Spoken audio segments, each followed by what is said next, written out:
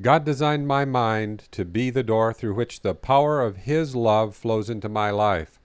My mind is where God's love is brought to bear on the problems of life. When I fill my mind with the power of His love, miraculous things happen, but it's not the mind that makes them take place. It's God's love that makes the miracles come to pass. God's love is the definitive cure for damaged emotions. God is a specialist at healing my heart and mind through the power of His love. He can heal my emotional wounds, remove my emotional scars, and wash away my guilt. God's love gives me a completely new way of thinking and feeling.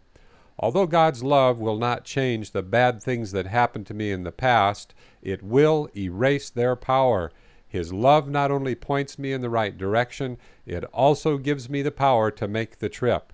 The most powerful force in the universe is God's love, and when it fills my heart and mind, my life is never the same. People are always looking for miracles, but they overlook the obvious. They are a miracle of God's creation and love. Every breath they take and every beat of their heart resonates with the miraculous. Here's a small list of God's miracles in your life. Number 1, you have an immune system that keeps you alive in the presence of trillions of hostile viruses and microbes. Number 2, you have eyes that let you see. Number 3, you have ears that let you hear. Number 4, you have a brain that has unlimited power to imagine and create. Number 5, you have a mouth and a digestive system that provides fuel for your life. Number 6, you have kidneys that maintain your body in perfect fluid balance. Number 7, you have lungs that breathe in oxygen and exhale carbon dioxide. Number 8, you have a circulatory system that delivers oxygen and nutrition to every cell in your body. Number 9, you have 24 chromosomes that contain 30,000 genes that make you who you are. From the top of your head to the tip of your toes, you are a miracle. Every time you think that you need a miracle, stand in front of a mirror and take a look at yourself.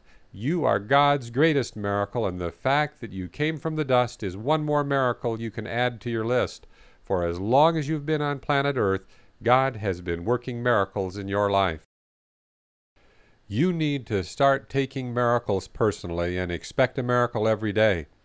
It's not enough to accept the fact that you are a miracle from the top of your head to the tip of your toes.